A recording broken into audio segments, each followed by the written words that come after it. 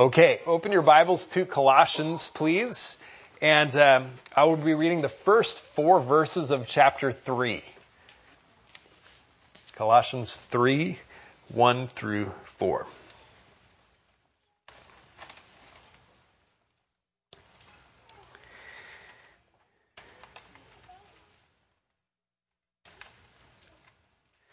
Therefore, if you have been raised up with Christ, keep seeking the things above, where Christ is, seated at the right hand of God. Set your mind on things above, not on the things that are on the earth. For you have died, and your life is hidden with Christ in God. When Christ, who is our life, is revealed, then you also will be revealed with him in glory.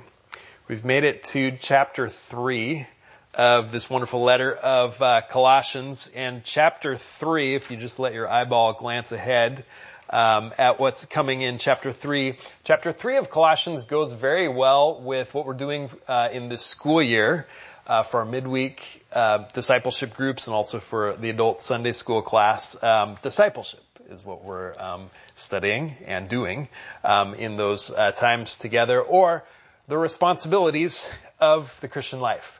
Because Colossians chapter 3 tells what were the behaviors that we're to put off as Christians and the behaviors that we're to put on. And these are the responsibilities of the Christian life.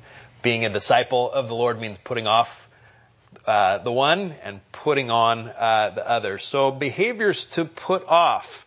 These are mentioned in chapter 3 here, verse 5, immorality, impurity, passion, evil desire, greed, skipping down to verse 8, anger, wrath, malice, slander, abusive speech. So those are the behaviors you put off as you grow as a disciple in Christ. And then it mentions behaviors to put on. You're to replace it with these kind of behaviors, like in verse 12, a heart of compassion, kindness, humility, gentleness, patience, bearing with one another, forgiving each other, and love, peace, thankfulness, and being submissive to God-given authority. And so this is our purpose as believers. This is our purpose as a church, and especially in this time as we're focusing in on discipleship and these responsibilities, is to grow strong in those things. Humility, love, unity, what it means to submit to God-given authority and to do it gladly. We're to grow strong in those things as individuals, and we're to grow together in those things, help each other to grow together, not just grow ourselves.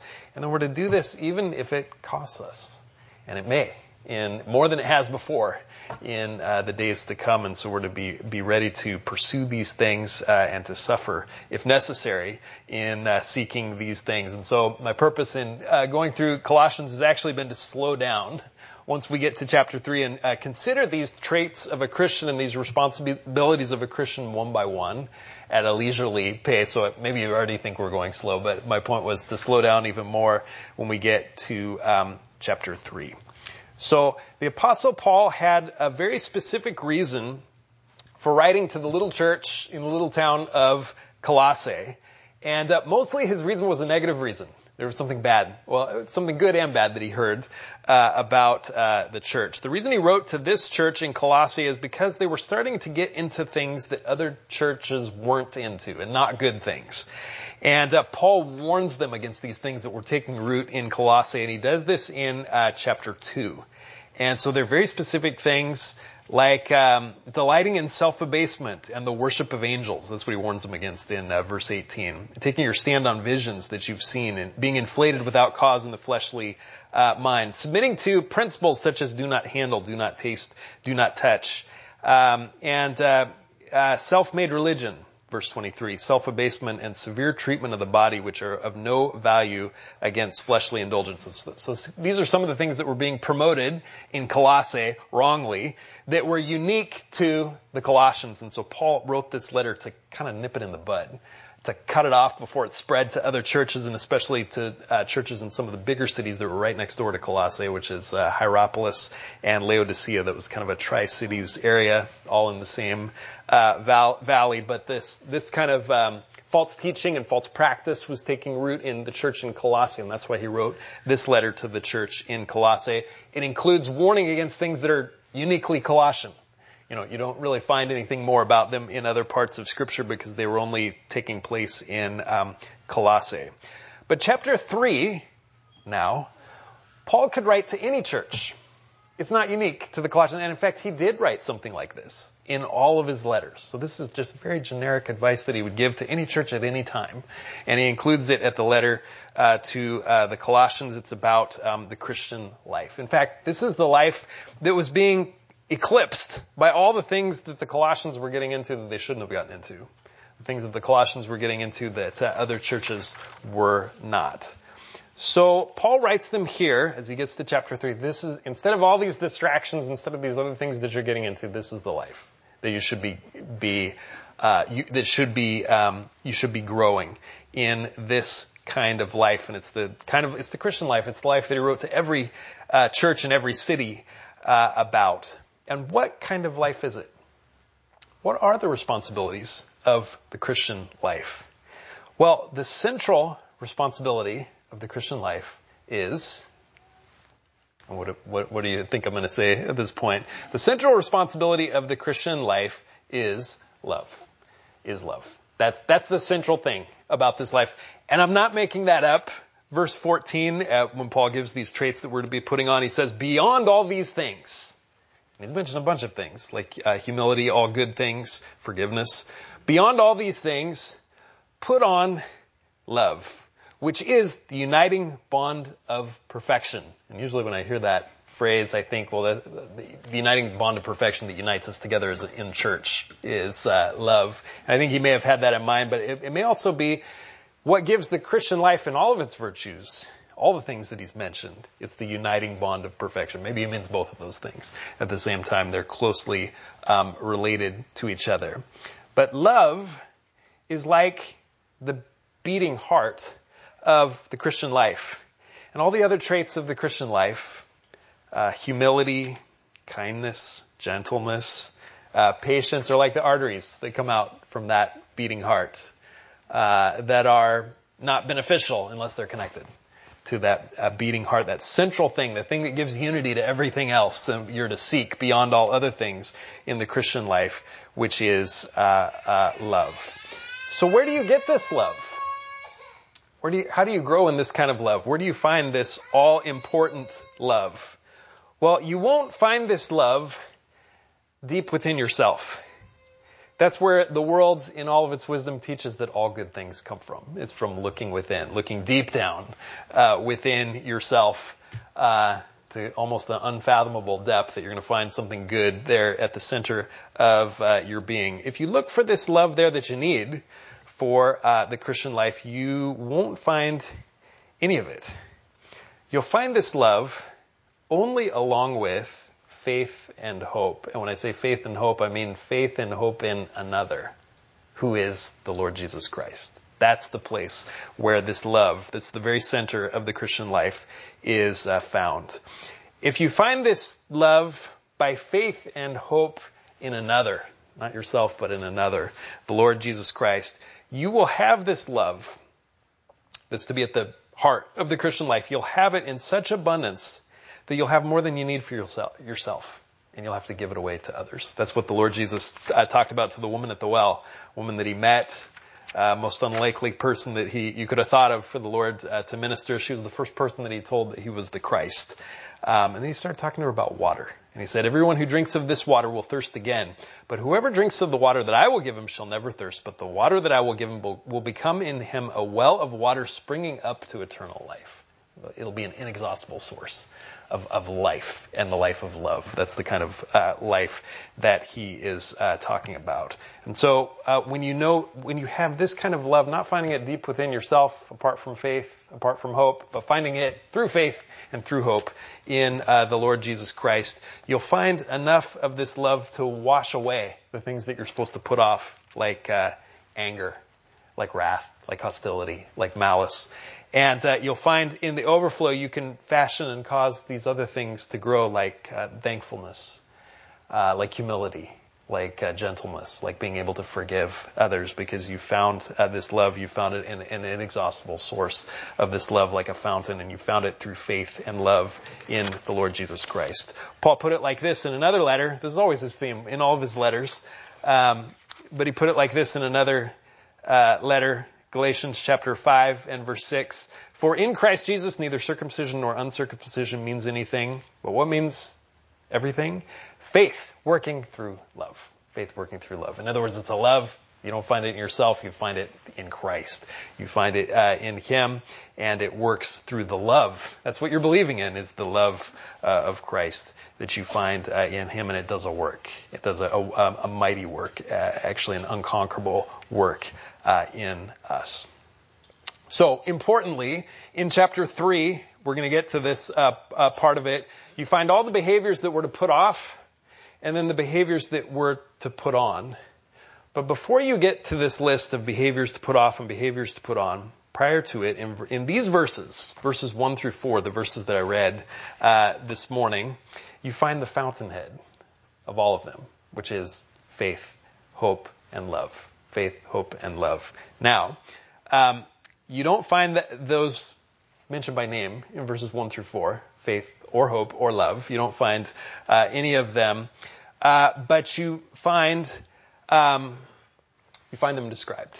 You find them described. In fact, those are the things that are described exactly, because the whole Christian life, with all its virtues, with all its responsibilities, the whole life of discipleship is found inside the life of faith, hope, and love. That traces out the whole thing. And none of it is found outside of that. So before you get to any of the responsibilities, the other responsibilities of the Christian life, you find the fountainhead. And you're reminded of this. Don't go to those before you go to this. And you're reminded of faith and hope and love. I said none of those are mentioned specifically by name. They're just described. Faith, hope, and love. But Paul does mention all three of them in the prayer that he does at the beginning of Colossians. And this is usually where Paul introduces what he's going to talk about in the rest of the letter. Colossians chapter 1, verse 3 just gives his opening prayer and thanksgiving. We give thanks to God, the Father of our Lord Jesus Christ, praying always for you, since we heard of your faith in Christ and the love which you have for all the saints, because of the hope laid up for you in heaven, of which you previously heard in the word of truth, the gospel. And now Paul gets to the point where he's telling them to grow in all these things, and he's saying, it's as if he's saying, this is what I'm thankful for, is your faith and your love, and it's all because of the hope that you heard about in the gospel. Don't get distracted from it now. Don't forget all that and seek some kind of second tier of Christian maturity that's different from what you had before. No, keep going in those things. Faith and hope and love, and cause those things to take deep root in you, and then blossom forth in all of the attributes of a Christian. Okay, well, how are you to take deep root in faith and hope and love, and in all those things to grow in all of the attributes of a Christian? Well, he tells you in verse 1 through 4. We looked at the first two verses last time, so this will be a little bit of a review from last time. But in the first two verses of this chapter, you find two commands. It's really kind of the same command stated twice. Seek the things above and set your mind on the things above. So seek the things above and set your mind on the things above. And this morning, we're looking at verses 3 and 4. It's really just going to be reasons. It's going to be three reasons or three encouragements to do what he commanded in verse 1 and 2. Seek the things above. Set your mind on the things above. So, by way of review, what does it mean to seek things above? What does it mean to set your mind on things above? Well, we talked about this last time. The things that he's talking about are all the virtues of the Christian life that are going to be listed and enjoined upon us in chapter 3.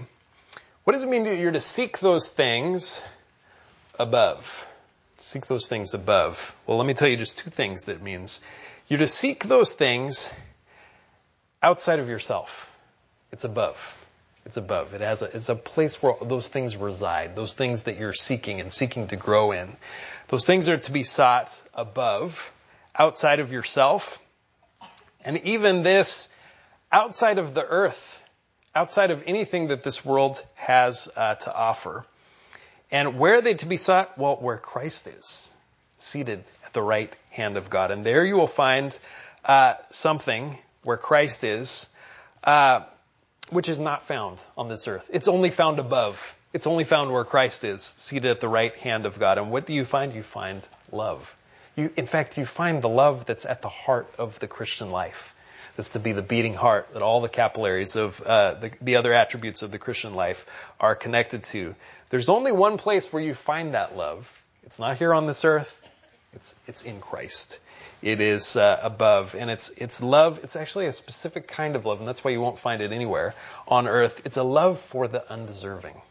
That's the love that is Christ's own, and it's totally unique. It's totally unique. It's not found anywhere else. Romans chapter 5, verse 7, it's well known, but let me read it. For one will hardly die for a righteous man, though perhaps for the good man someone would dare even to die. But God demonstrates his own love, his own unique brand of love toward us, in that while we were yet sinners, Christ died for us. And I hope you catch the comparison, because the comparison is between something that's rare on this earth compared with something that's unheard of on this earth. The thing that's rare on this earth, it hardly happens, it scarcely happens. One will hardly die for a righteous man, though perhaps for a good man, someone would dare to die. So this is rare for someone to die on behalf of a good person. There's not very many people that are willing to do that. But maybe if you looked at, the Navy SEALs or somewhere like that, you'd find someone who's willing to die for his companion, who's an honorable person, who's a good man, and he's willing to die. Maybe some of them, the few, the proud, might be willing to do that. You'll find that. You scarcely find it. You'll have to look hard. It's rare on earth. But this is what's unheard of on earth. God demonstrates his own love towards us in that while we were yet sinners, Christ died. Someone who doesn't deserve love at all. Someone who's not like your buddy fighting in the trenches with you, but like the person who's fighting against you, like an enemy. And God's love is he's willing to give his love to the undeserving. And that's how he demonstrates his own love towards us. And so that kind of love is found not deep within yourself apart from faith. No. In fact, it's not even found on this earth, anywhere else. It's found at the right hand of God, the Lord Jesus Christ himself. And yet, that's the kind of love that's at the heart of all the other Christian virtues. That's the uniting bond of perfection to all of the other Christian virtues is found only in Christ. And that kind of love, it's not a rare earth material, it's alien to this world. It's an extraterrestrial kind of love. It's a love that came down to us and now is at the right hand in Christ. It's an unheard of kind of love that eye has not seen on this earth and ear has not heard about it, nor has it entered into the heart of man to even dare to hope for that kind of love. That kind of love might even exist, but it's God's idea. And it's found in the very heart of God, and it's found now at the right hand of God in Christ Jesus himself. So the command is to seek the virtues that are yours in Christ, that are found there. To set your mind on those things that are found in Christ as the source of all of the virtues of the Christian life, specifically love and that kind of love. Paul now gives 3 reasons to keep seeking the virtues there and nowhere else, and to set your mind on what's there with Christ himself, the resurrected and ascended Christ himself. So he's going to give 3 reasons to keep doing that, to keep doing what he already commanded, to set your mind on things above. And now we get to our verses. That's the introduction to it. And the first point is this. This is the first reason to keep seeking the things above. And it's this, it's found at the beginning of verse 3. For you have died. For you have died. For you have died. What was the best thing about you before you were saved? Can you think back to that time? And maybe if you're saved as a really young child, like I think I was, you'll have to think about more theologically about what the best thing you were. Maybe you remember it. Maybe it's pretty vivid to you. What was the best thing about you before you were saved? Well, you had a conscience. Bible says that. Bible says a conscience, a sense of right and wrong, is stamped on the heart of every single person, even if they're not saved. and you can't escape it. Everybody has a basic sense of right and wrong. It's part of what it means to be a human being created in the image of God. You can twist it, you can sear the conscience, you can quiet it a little bit, but you can't totally escape it. And so your conscience was one of the best things about you before you were saved. Another one of the best things about you before you were saved is maybe moments, and maybe they were just fleeting moments, before you were saved, of your most noble aspirations. So maybe it would just come upon you, kind of an aspiration towards truth or beauty or towards goodness. Maybe you were a selfish person before you were saved, totally self-absorbed. But maybe there's one person that you just found easy to love.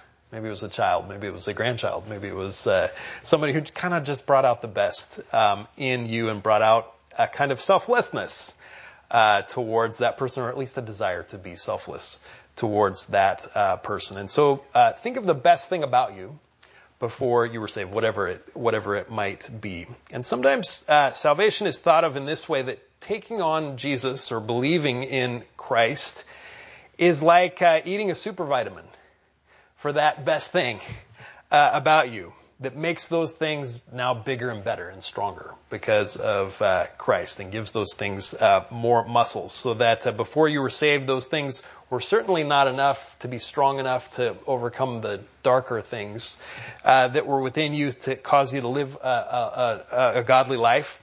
But now, after you've taken Jesus, it's kind of a super vitamin to the better part of yourself. It is enough. Now you have enough to live a godly life. That's not what believing in Christ is like. Faith takes you outside of yourself. In fact, it's the only thing that's able to take you outside of yourself and into another. It takes you outside of yourself, both the worst parts of yourself and the best parts of yourself as well, and puts the center of your personality into another, which is Christ. And it's true of faith, not just any faith, but faith in the crucified and resurrected Son of God. In fact, faith in Christ is the only way.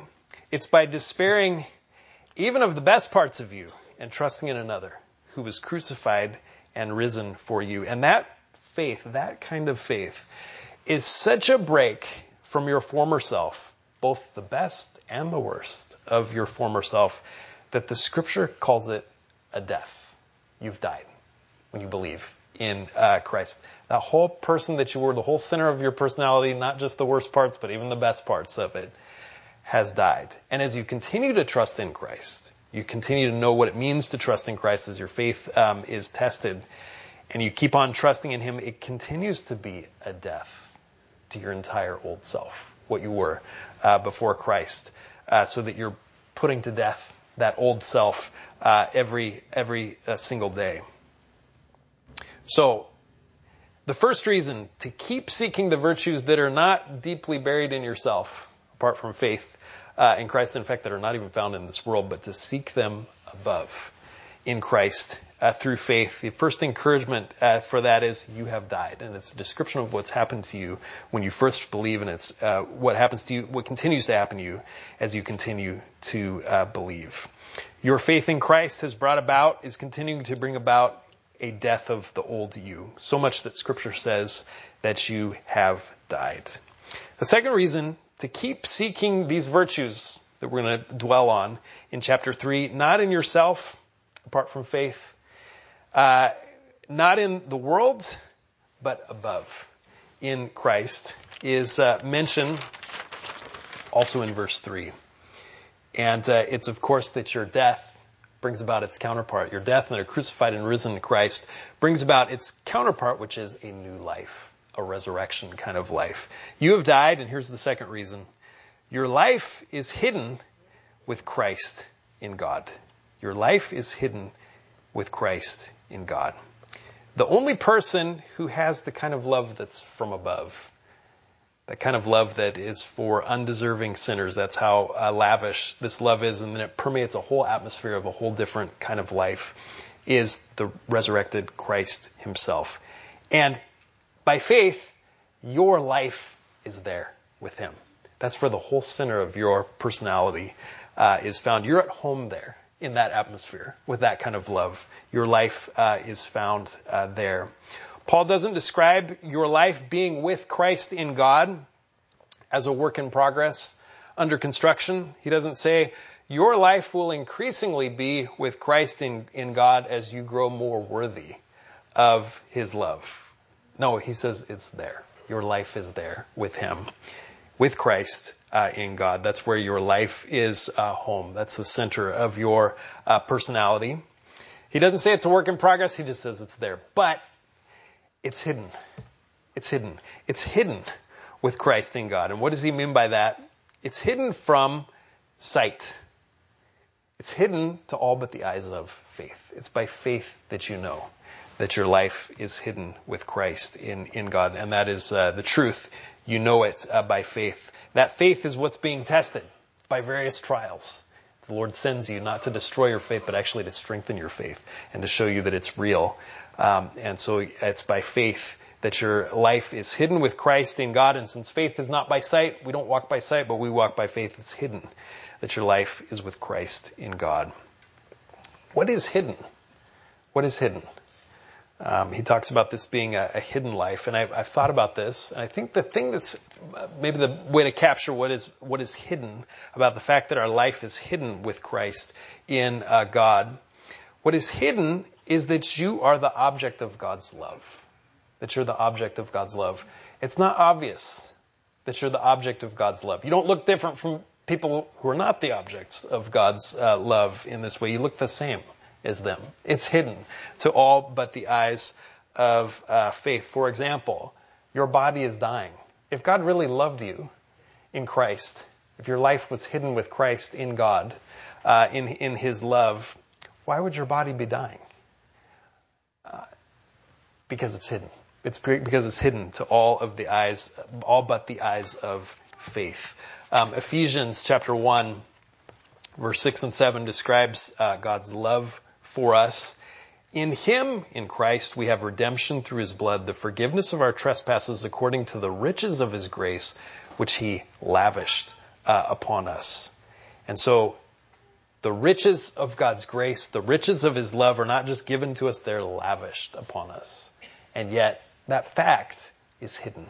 It's hidden from us except to the eyes of faith.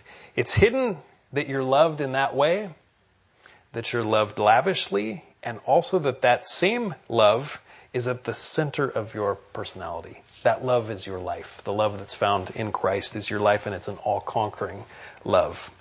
It's hidden now, but it's there. It's there, and it's to be revealed later. So the first reason, to keep seeking these virtues, to set your mind on the virtues, not in yourself apart from faith, where you look at yourself and what you see is what you get, and you're trying the best you can to live the Christian life. To not seek these virtues in the world or in the wisdom of the world, but to seek these virtues above, as the source of your being is that you've died. Your old way of life has died by faith. The second reason is that your life, your true life, the source of your life, it's hidden. It's not obvious, but it's there. It's hidden with Christ in God. Christ himself in the deepest love that's found in God, and your life is hidden there. The third reason, and this is where the hope comes in, as well as faith, because this one relates to the future. When Christ, who is our life, is revealed, then you also will be revealed with him in glory. This is in the future. What's hidden, the life of yours that's hidden with Christ in God, it's hidden now, but it's not always going to be hidden. In fact, for all eternity, it's going to be revealed that our life is hidden with Christ in God. And so when Christ, who is our life, is revealed, then you also will be revealed with him in glory.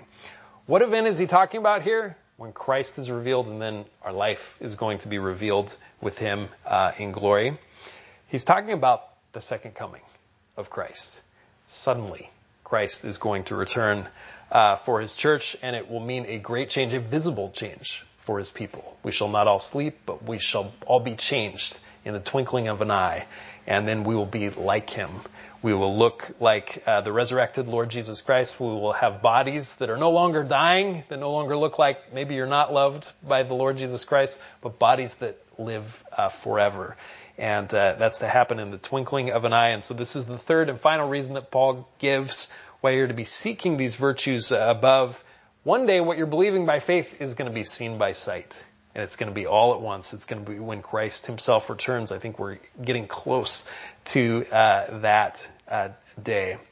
Believers' lives are hidden with Christ. What we really are is hidden with Christ by faith because Christ himself is hidden.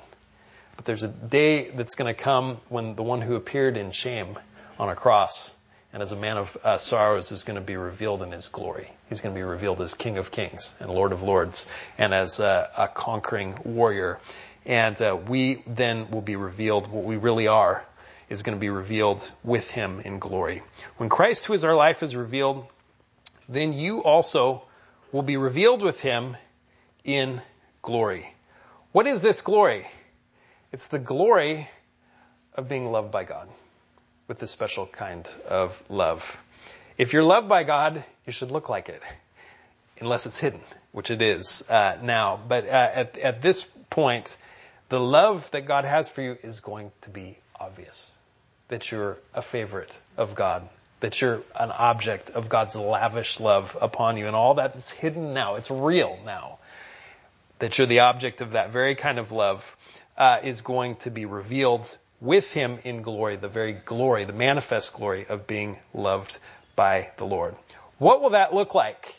What will that look like? Well, the Bible tells us, and it just gives us kind of hints and glimpses. It's going to be what happens to all the saints at the moment that Christ returns, and then it's going to be what we are for all of eternity. The Bible talks about it in hints, in glimpses, and so I don't think we can talk about it in detail. In fact, the Bible often just talks about it in the negative, like saying there's going to be no pain, there's going to be no sorrow in the future when we actually have what our inheritance is going to be. Our body is no longer going to be aging. Our body is going to no longer be dying. It's going to be ready to live forever. But let me say just two things about it. What's going to happen when our life is revealed with him in glory. Let me say two things about it. One is, it's going to be better than you can imagine. It's going to be better than you can imagine. You won't want to go back. I remember when I was a kid, I'm so used to life on this earth that the idea of thinking of dwelling for eternity in something that's different from everything that I'm used to was kind of a scary thought to me. That someday I'm going to be in heaven or with the Lord or in the new heavens and new earth, and it's going to be just as real as now, and it's going to be for all of eternity. Just kind of a strange thought, especially as a kid. I can remember asking my dad about it. But the answer is found really in just trusting the Lord. It's the Lord who's given us life now, this cursed life on earth that we actually love. He's going to give us the perfect thing. And so it's the answer's found through trusting in the Lord. But it's going to be better than you can imagine, better than I can imagine as a kid. And you won't want to go back to this life when we appear with Christ, and it's manifested when we're revealed with him in glory. So that's the first thing to say about it. The second thing is this, that at that moment, when it's obvious to sight how much God loves you, God will not love you more then than he does now. Our life is hidden with Christ in God. It'll be apparent that he loves you then. Nobody will have to question it or know it. You won't have to believe it by faith because you'll see it with your eyes. But he won't love you any more then than he does now. Your sins won't be any more forgiven then than they are now, because your life is hidden with Christ in God. You're to set your mind on those things, to set your mind on your life that's hidden with Christ in God. That's the best thing about you. That's what you're to delight to meditate on, to set your mind on that. You're to dwell on that. In fact, that's the point of our sufferings, is to teach us to dwell on those things, to teach you can trust in the love of your Father, to teach you that he's giving you being an overcomer in the midst of your sufferings. So set your mind on your life that's hidden in Christ, in the love of Christ for you. Hidden now to be revealed later. Set your mind on that love and then make that same love the center of your character. that you give to others. Build a whole life, and it's going to give the bricks that you're to build that whole life with. But you're to build a whole life around that love. It's the love that Christ has for you, and it's the love that he's put in your heart now as the center of your personality. Your life is hidden with Christ in God. Well, we've been talking about what's hidden, and also talking about how central that is.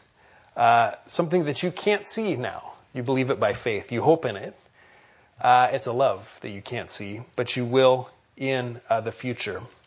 One of the places where what is normally hidden is revealed to view now, although it's just revealed in symbols, is the Lord's Supper. Where what is normally hidden, you can see it, you can touch it, you can taste it, or at least a symbol, a picture of it. It's at the Lord's Supper. And what you're seeing, by way of pictures, what you're handling and what you're putting in your mouth, by way of symbols and pictures and what's going to be said to give these meaning, is that your life is bound up and united with the body and the blood of Christ. And so you're to experience this in a symbol. You're to know it as central in order that you might remember and continue to believe, and believe it even more, that your life is hidden with Christ in God, that his body is yours, that his blood is yours as well. And so we do this at the Lord's table. As we reaffirm this at the Lord's table this morning, don't miss in the whole thing the note of love. The note of love. In fact, it's not a note. It's the whole thing. It's what the Lord's Supper is about.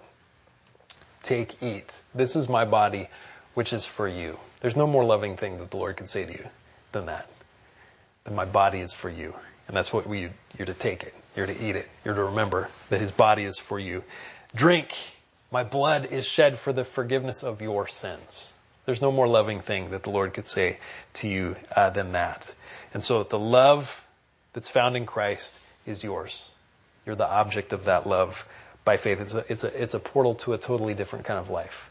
The forgiveness that's found in Christ is yours. The power that's found in the body and the blood of Christ is yours. And it's so lavish, it's more than you need. You're to recognize that for yourself. Be reminded of that at the Lord's table, and then you're to build a life, not based on yourself and for yourself, but build a life based on Christ and for others. And that's what his love is for. All right, let's bow in prayer. Dear Father, we thank you for the love of Christ that was shown to us in what Christ did when he went to the cross willingly, and he laid down his life, shed his blood, became a spectacle of shame for us and in our place. And then when he rose again in victory, that we might live forever, having conquered death through his body and through his blood. Father, we thank you that a great love stood behind this event and this mission that you sent Christ on. A love that goes all the way back to your heart and the heart of what it means to be God. The love of the Father for the Son, and the love of the Son for the Spirit. And this love is so great that it overflows into a love for sinners that sent your Son to the cross. And we thank you that our life is hidden in that love that's found in the body and the blood of Christ. Lord, teach us to think of ourselves and our life as there, and then teach us to build a life in the whole atmosphere of that love, that undeserved love. And we pray these things in Jesus' name. Amen.